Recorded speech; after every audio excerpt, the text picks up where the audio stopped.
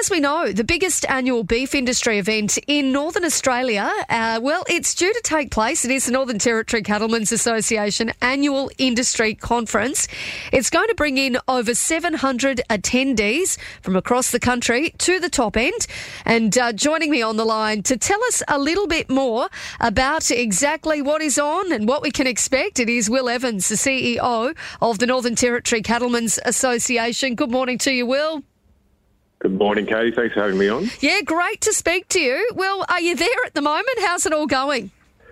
I'm in the office at the minute. I'm just finalising a couple of jobs I probably should have got done a bit earlier. But, it's a hectic moment for us.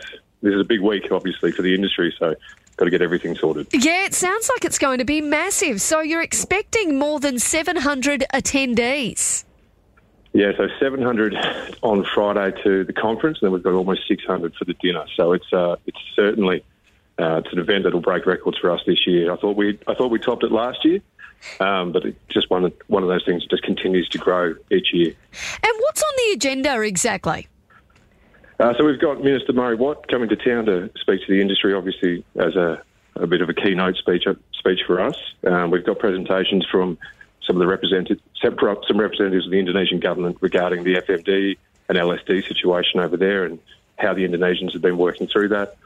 We've got business leaders from around the country coming up to give presentations on the global market outlook and where we see things going and how territory beef producers can prepare themselves for the next 12 months. So just talk us through what some of the biggest issues are, I guess, that the industry is facing right now. I know that you've joined us on the show before to talk about it, but some of those that you are sort of speaking to your Indonesian counterparts about. Well, I mean, at the moment, as I speak to you, we've got a number of members around the VRD district and the Barkly district who obviously got a lot of water that they've got to try and fix. So I think one of the things that's going to be a really immediate problem for us this year is going to be getting the roads back up to scratch and getting them, making sure they're accessible for us when we do begin Masto. So I think some of the problems that we're going to be talking about are going to be those immediate issues and then those longer-term issues like diesel prices, input prices continuing to increase, interest rates increasing. They're some of the things that we'll be talking about this week. How bad are things at the moment when it comes to that flooding? Well, look, it's a difficult one. I think as a beef producer, you don't want to complain about rain, but then every now and again it gets a little bit too much rain. So I think the Barkly region, the water should soak in and it's going to deliver a really, really good season for us. But I guess we have to get out there and have a look and see how many cattle we might have lost or how much damage there's been to infrastructure. So it's a little bit of good news and a little bit of bad news as well. So it'll take us a couple of months to figure it all out. Now, where are people travelling from for the conference? Well, we've got people coming from overseas. We've got people coming from Queensland, Victoria, obviously from Canberra, some from Western Australia as well. So it's very much a conference that draws a lot of national attention. And, I think there's a lot of people who like coming up and especially for the gala dinner on Friday night, enjoying a good steak and a good glass of wine. Absolutely. Hey, talk us through as well what some of those discussions, like with the lumpy skin disease and also the foot and mouth disease.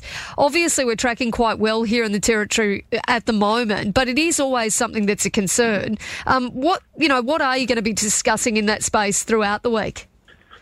Well, I think the meetings that we've had with the Indonesian representatives over the last 6 months or so has been that the vaccination program over there is going quite well. But it's about that conversation of what lessons have they learned about how they've had to manage it and how do we apply those in the worst case scenario in the Northern Territory. I mean, we've got a wonderful opportunity to hear firsthand from the leaders of the rollout of the vaccination program in Indonesia. What are the lessons that they learnt and how do we make sure if the worst were to happen here, how do we best prepare ourselves for that? Yeah, which is obviously, they are all very, very important discussions to be having. Will, anything else we should be aware of this morning, mate, before I let you go? Oh, look, I think this is it goes to show that there is a lot of national attention for business in the Northern Territory. There's a lot of national attention, especially for the pastoral industry in the Northern Territory. So it's an event that we're really proud of. It brings a huge amount of investment to the town. And, we're really looking forward to showcasing the industry to the people in Darwin this week and also people from around the country. Oh, wonderful stuff. Well, Will Evans, the CEO of the Northern Territory Cattlemen's Association, thank you as always for having a chat with us today. Not a problem. Thanks for having me on, Katie. Thank you.